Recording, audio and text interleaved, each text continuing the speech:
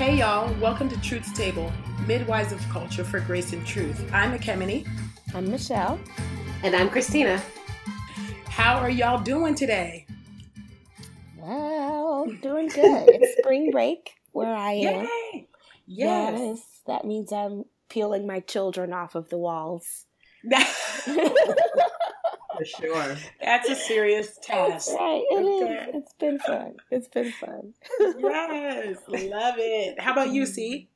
Yeah, it's not quite. Well, it's spring break for college students, so it's pretty quiet at work.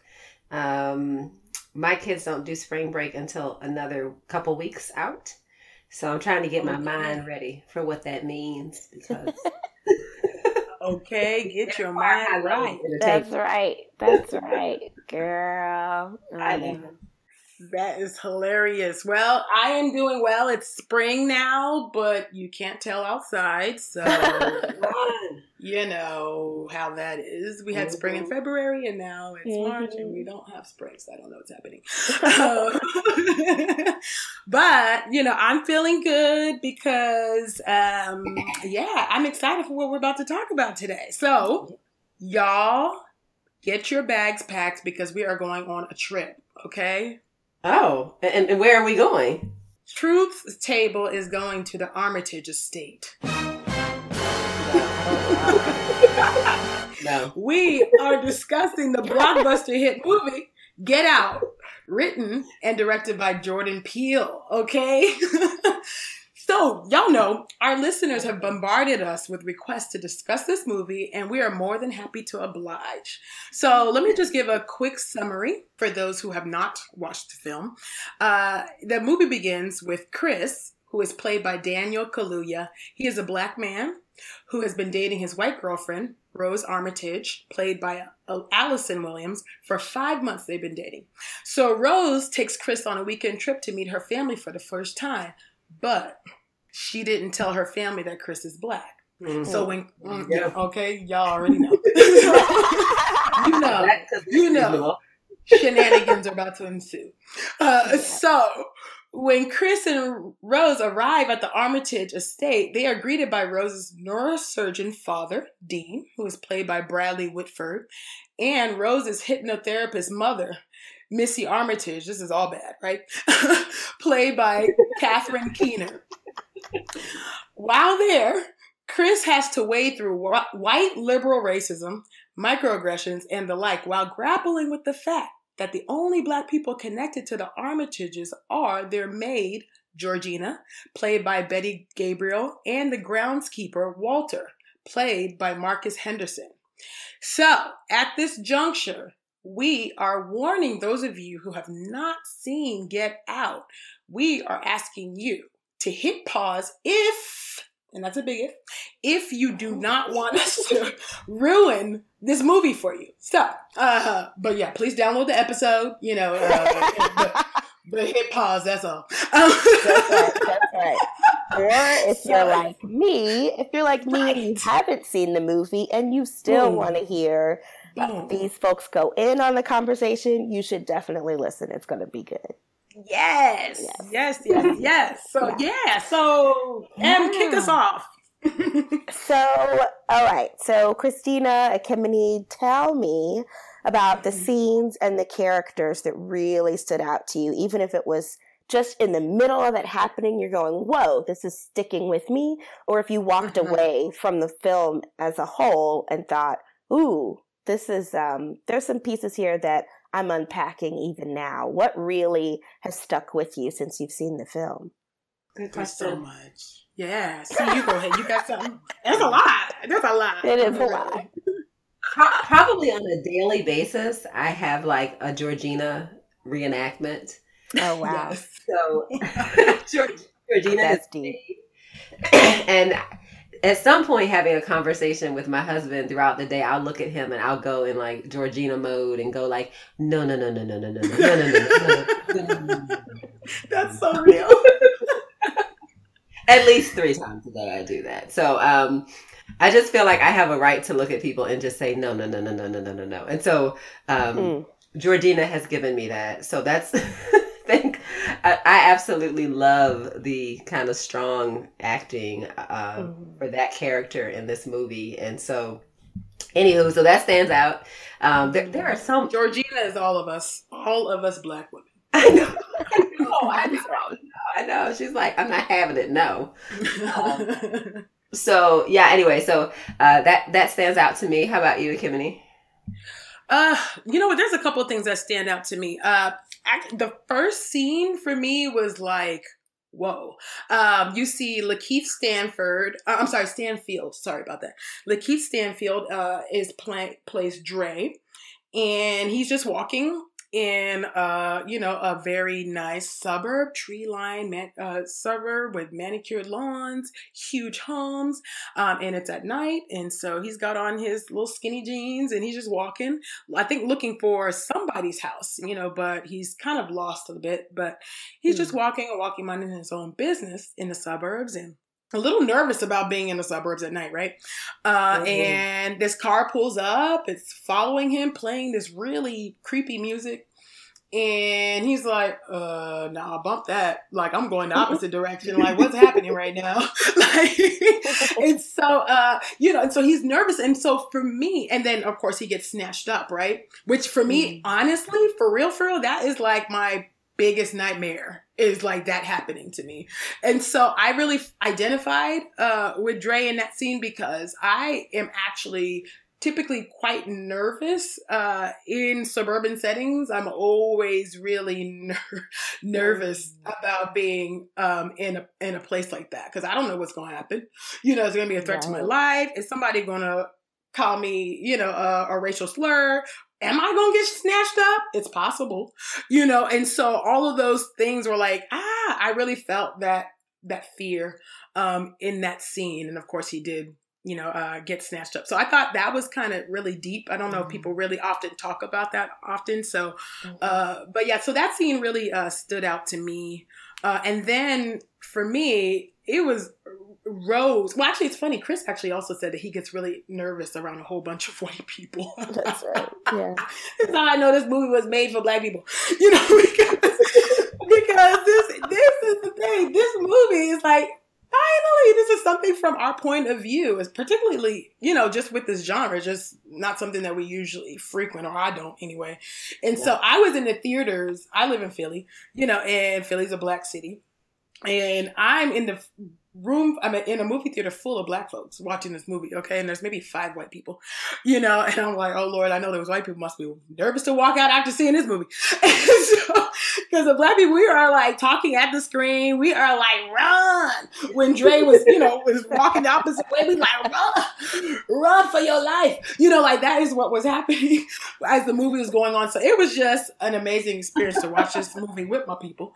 And so, so that scene for me was really huge. I don't think a lot of people talk about that, but that was a big thing for me.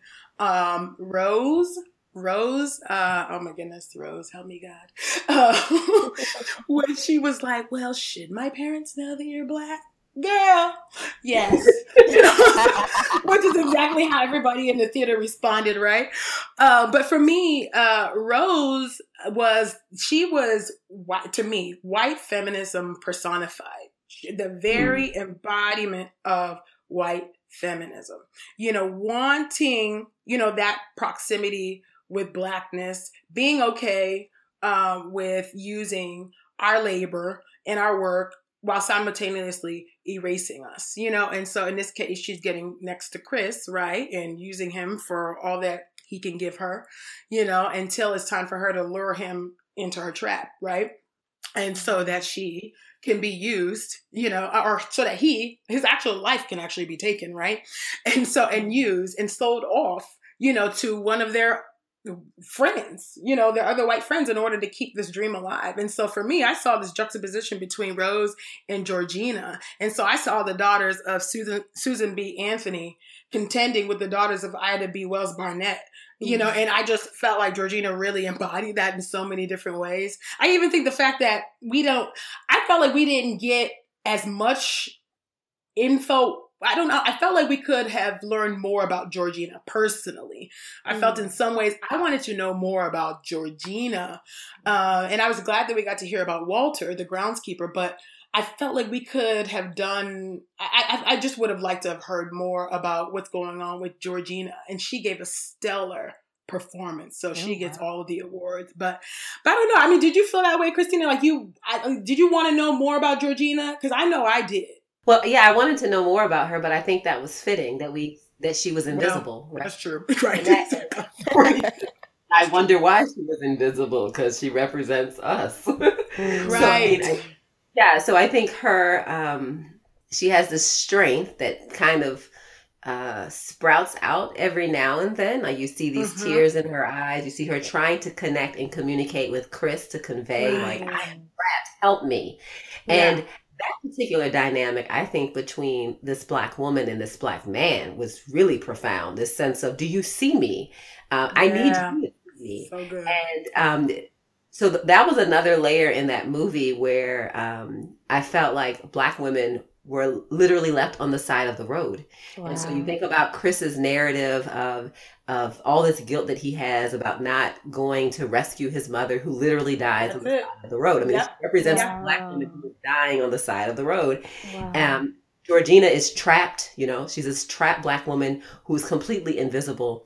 And I resonated with the sense of wanting to know more about her, but I understood why we didn't, because we don't know more about the story of the Black woman who's not heard, who's not seen, unless they pop off, unless we're like, hey, look at me now, So, and unfortunately that's what it takes. Either there's this invisibility or it has to be this, this pulling, hypervisibility, absolutely a hypervisibility that takes place. And so I'm with you in wanting to know her more deeply, but I think that actually really captures the narrative of Black women. And I also was puzzled by the obsession with Rose. I mean, as I'm watching it through the lens of a Black woman who's watching this movie. I'm watching Chris's love for Rose, and I didn't get it. I didn't get it either. I was like, why? And I had to do some self-examination. I was like, okay, am I not getting this because she's a white woman? And I don't think so. I think I just didn't get it because I was like, I just think you're obsessed with her. She just didn't seem that awesome to me. Right. I was at a loss. I was like, she's kind of clueless. I mean, she was really clueless to me. This whole, like, it's not a big deal. And then, of course, the scene where, she's challenging the police officer. And he's impressed by that. And I thought, that's weird. Chris lost me for a moment on that one, because I was thinking, well, the Black men I know would probably think, you're about to get me killed. Like, that's right. That's not an attractive thing. And he thought it was really attractive and like she had a lot of moxie and he thought it was sexy that she did that. I thought that was crazy. And to me, that reinforced, like, this woman does not get it. Like, this is not a safe person for you to be with, Chris. I think you ought to leave now. So, so that stood out to me as well. That was good. No, I liked going back a bit to what you had to say about Georgina. You're right. This film was so smart, because you're right. That's probably exactly what he was going for, is actually showing the fact that Black women are often erased and we're unknown, right? So, but I also thought the interaction between Chris and Georgina was interesting, because Chris dismissed Georgina. Like in that very pivotal scene where she's like, no, and she has those tears coming out of her eyes. I mean, it was such a powerful scene, and he just, when she walks away, understandably, she's been traumatized. She's just been abused. And, her body's been snatched and stolen from her by her best friend, Rose. Okay. So that's important to remember. It was interesting because after that scene, or towards the end of the scene, Chris dismisses her and says, man, this bee is crazy, and so, which is oftentimes when we're crying out about what racism, sexism, the misogyny that we experience, we are oftentimes, not always, but oftentimes dismissed as crazy, right? When we're actually responding to a situation with the appropriate amount, of panic and response that it warrants. So I thought that was interesting. Yeah, so much of what you guys are pulling out right now, of what y'all are pulling out, speaks to the placement of the story of African Americans, just sort of our experience, our daily experience, but to place it inside the genre of horror almost sounds like the vehicle fits perfectly with the biography. I mean, what is the Black experience from except one in which the tropes of invisibility and the consistent struggle between the sexes, that's all a piece of this sort of psycho thriller horror picture that I think Jordan Peele really made a good choice in terms of selecting. I mean, he's famous for being a comedian. So what stood out to y'all in terms of, wow, this genre really works to really drive this story? I mean, there's lots of different pieces of your average horror film. How did those kind of come out? Or if you're like me and you've only ever watched one other horror film in your life, right? Well, here's the thing. I mean, like you, I don't do horror. I'm like, I don't play with the spirits. I'm like, And so, but I'm like, nah, But what if I do, it's usually more. So I don't know. It's funny that this is actually classified as a horror, and I think it's so smart that he did that. But in my mind, this is more so of a psychological thriller. Is the way I experience this movie, because I legit can't do horror. I will have nightmares. Like, it's a lot, and so it's just a lot with me. And so, but I thought it was so smart for him to classify it as a horror, because racism is the ultimate horror. This really is, because I don't think people who are white people just are not able to actually see just how horrific and how horrendous and how scary and violent racism really is.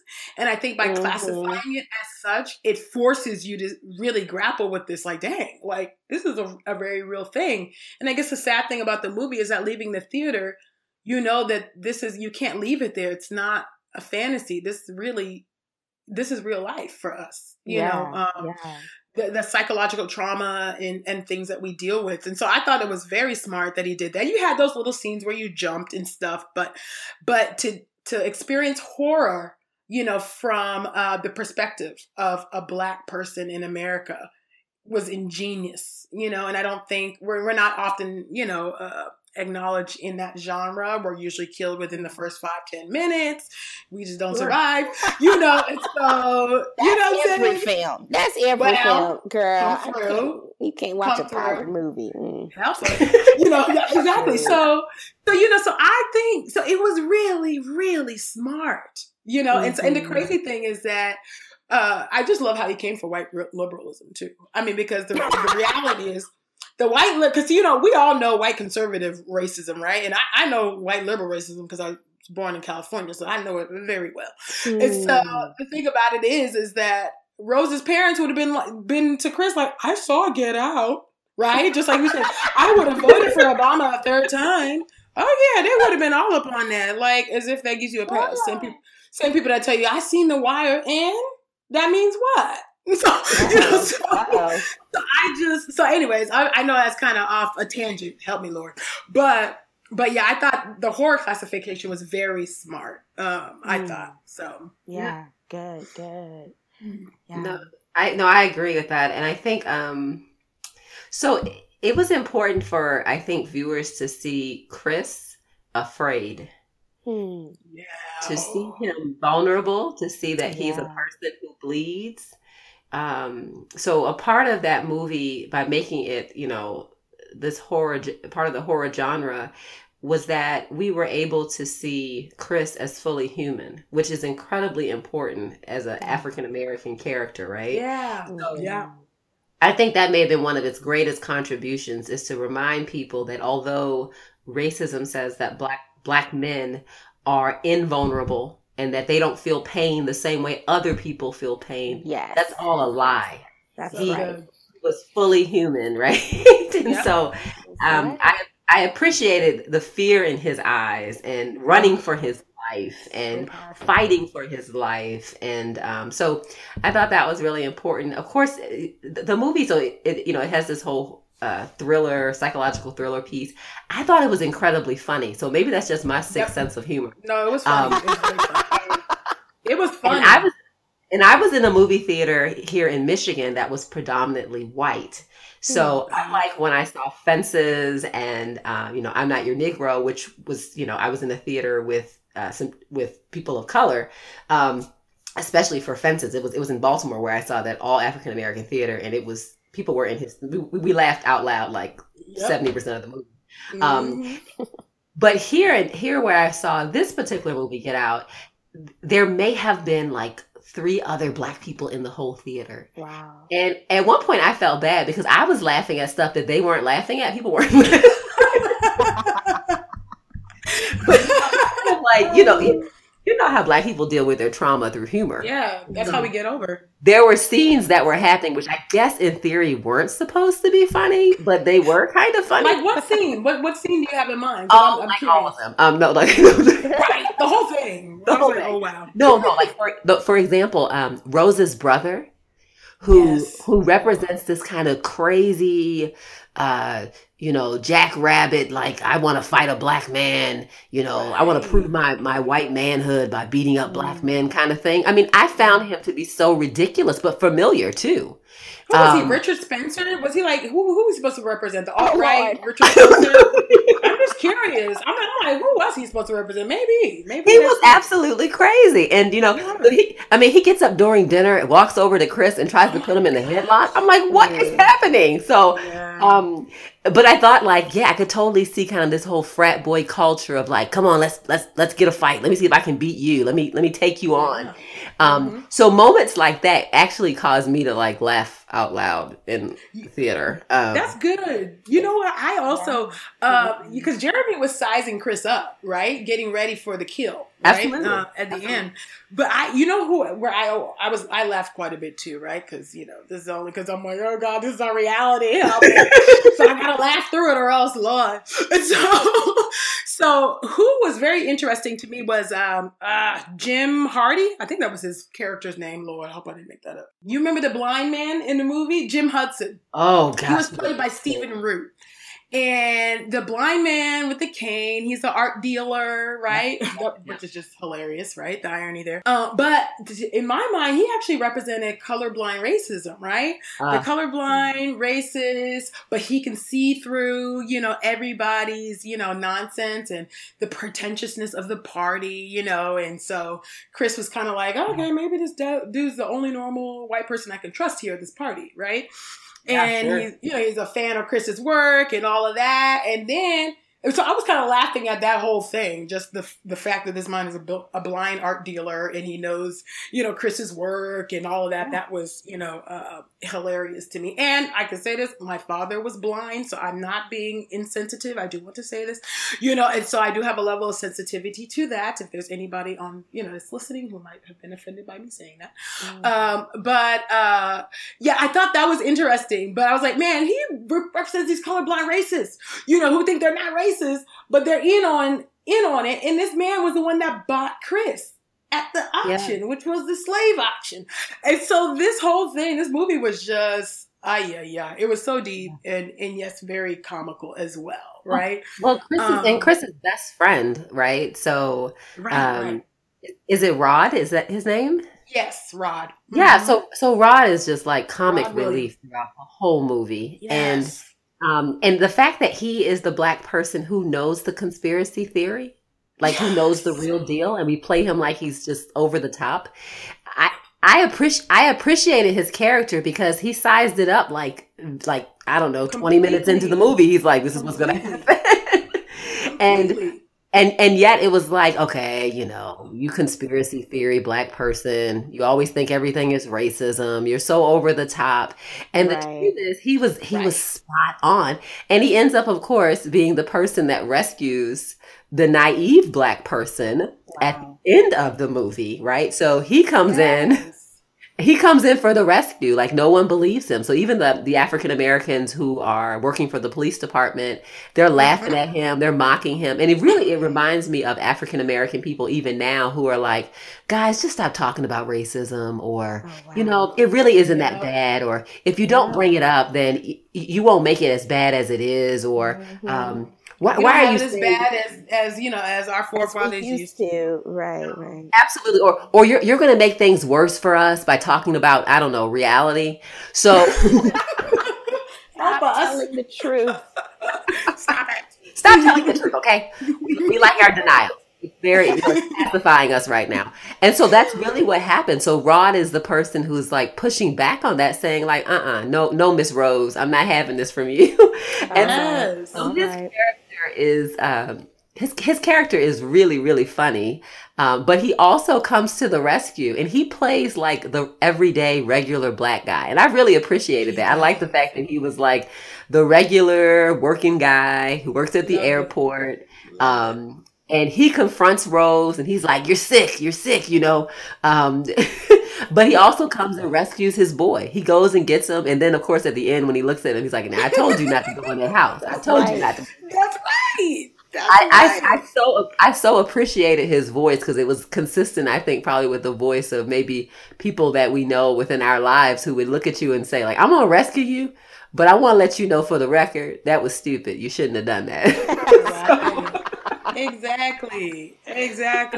I'm like, come on now. And that plays in a lot of ways to how we experience even just this discussion as people of faith, right? I mean, you can go see any movie you would like, but it's really hard to not see a movie when you don't have your Christian life going on, right? So you're viewing this movie as a Christian Black woman. And we've talked a little bit about how our sex and our ethnicity plays into our experience of the film. But I feel like there's a few potential theological concepts coming through. I don't know if it probably was not intentional on Jordan Peele's part, but I'm really wondering how you guys would just rap about the sunken place. So first of all, I would love to hear your elevator pitch definition of what the sunken place is, even if it has to be really personal.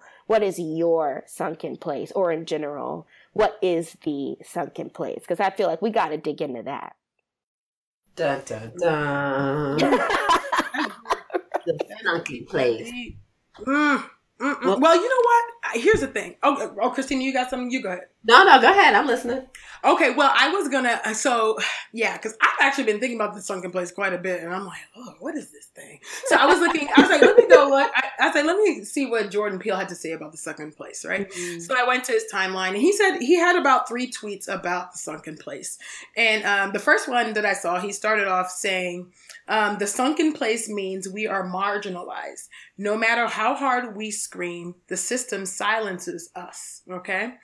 And then the other tweet he put out was that we are all in the sunken place. And I was like, oh, snaps, we are? All of us? I was like, wait a minute, hold up. I thought the sunken place is only where Ben Carson and them are. Dang it. Like, what you mean we all in the sunken place? And so then in the third tweet that he put out was, because it is a construct of the mind, everyone's sunken place looks totally different. Sure. And so I was like, oh, snaps. So what does that look like? So for me, I was thinking about, there's a couple of ways I was thinking about the sunken place. The first is I kept asking myself, because at first I didn't realize, like he said, we're all in the sunken place. I actually literally thought the sunken place was a place of, how can I say, I would say that's akin to unwokeness. Mm-hmm. And I think woke and unwoke are unhelpful binaries, but I use it so that we can at least know there's just a general meaning, a knowledge of what that means, right? And so I thought initially watching the movie, sunken place equals unwokeness. And then seeing his, off of that, initially I was thinking, well, dang, are we doing theology in the sunken place?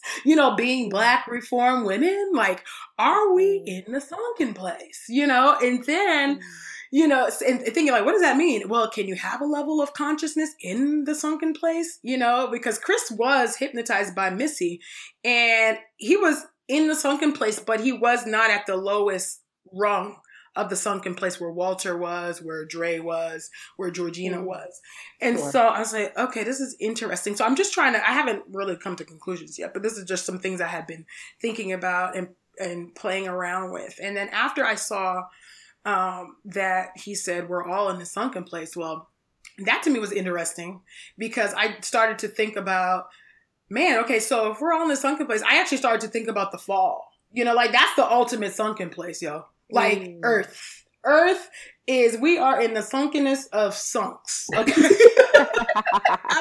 And I was thinking, man, I think about Jesus leaving the Father's side, okay, to come to the sunken place. And he did not wear gloves. He came, and he became like one of us, and dwelt with us, dwelt among us, came to save us, from our sins, right? Because our sins really do keep us, bound, to this sunken place unless we're delivered, and actually pulled out from the domain of darkness into the kingdom of light, So I was thinking about that, right? But even those who have been delivered and transferred from the kingdom of darkness into light, we still have indwelling sin that threatens us, that beckons us to come back to the sunken place each and every time.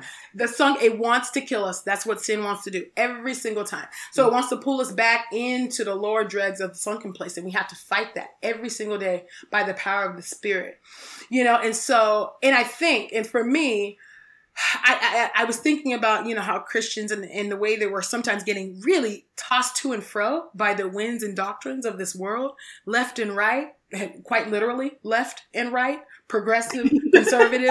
I'm like, what I'm saying?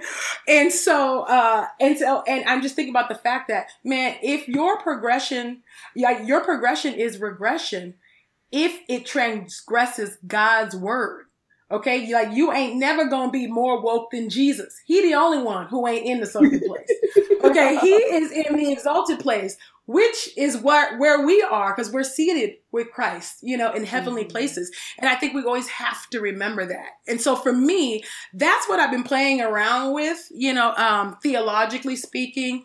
And then sociologically, I'm still trying to figure out, dang, are we doing theology in the sunken place? And if we are, being Reformed women, right? Because we're surrounded by, help us God, sunken people. And what does it look like? Can there be a level of consciousness in here to be able to move the needle? Like, particularly as it pertains to race and what we do, so I don't know. That was a lot, but that's what I've been thinking about, y'all. Yeah. It's, how about you, C? Yeah, this whole like sunken place thing is just it's just trippy the way it plays out in the movie. I think the way that I think about being in the sunken place is being put away, but knowing that you are being put away, being silenced and being put on a shelf, that you are aesthetically desirable, like your presence. So it's like, you think about like a multicultural church, right? So think about how multicultural churches, people really enjoy phenotypical diversity, but they do not enjoy actual diversity of thought and value and hermeneutical, right? They don't actually want diversity that equates into substance or that challenges them. They want the postcard. They want the image. And so they want your Black face next to your Latina face, next to your Asian face, next to your racially ambiguous face. They want that, but they don't want what you think about. And so in some ways, I think of the sunken place as representing, we want your phenotypical diversity, but we don't care about what you have to say. And that's really what happens in this movie, right? When people are put into the sunken place and their bodies are harvested, people experience the benefits of what they look like or what they represent on the surface, but they're not hearing their thoughts and their values and their ideals. They're not allowed to bring those to the table. So I think of that as a sunken place. Any space where you are allowed to be present on the surface, but your ideas are not allowed to be present. Mm-hmm. Your voice is not allowed to be shared in those spaces. So that's kind of what stands out to me when I think about The Sunken Place. I also, as somebody who, you know, trained in therapy, I am tickled by you know, this psychotherapist who's hypnotizing people, and I was watching it. I was watching it, thinking like, this is exactly what we need. Now we're gonna have more Black folks that don't go to therapy. This is great. Oh gosh! Oh no! Yeah. Oh. I was like, you know, we already feel like, okay, no. you're trying to get into my head. Are you trying to hypnotize me? And like now we actually have a movie that embodies the biggest fear, which is that basically white people are trying to like get into our brains and destroy our minds. You know, so I think. Oh man, you're so right. I did not even think about that. I was like, see, that wasn't helpful. That wasn't helpful. That is so poignant. I mean, to me, even thinking about how so many of our friends would be looking at that film and not thinking of what are the implications for Black people's mental health. But you know Christina gonna find it. You know she gonna find it. She gonna find it. Because we deserve good mental health, y'all. We deserve it. Yes, go to therapy, y'all. Go to therapy. Everybody. It is good for you. It is good for you.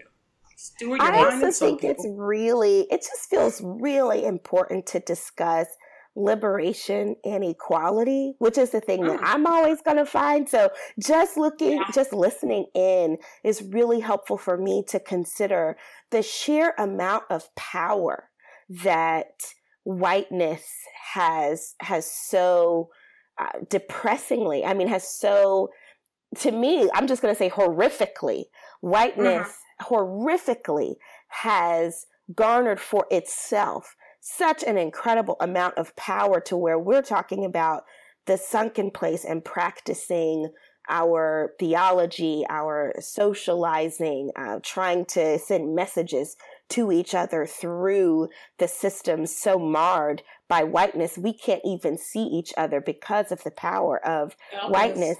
But what is it about equality that actually frees us not only to communicate with each other, but to boldly look at even the people who would hypnotize us and put us on a shelf, to look them in the eye and say, you know, you don't have no power over me. That's right. Like, there is no spoon. Come on. Like, you bring all them little spoons you want, stir it, tap, whatever you got to do. Put me whatever sunken place you want to put me in. But you and I are equal. And that means that there is a chance. And as a person who ain't even seen this film, but I feel like I've been in one or two sunken places. Okay, that's right.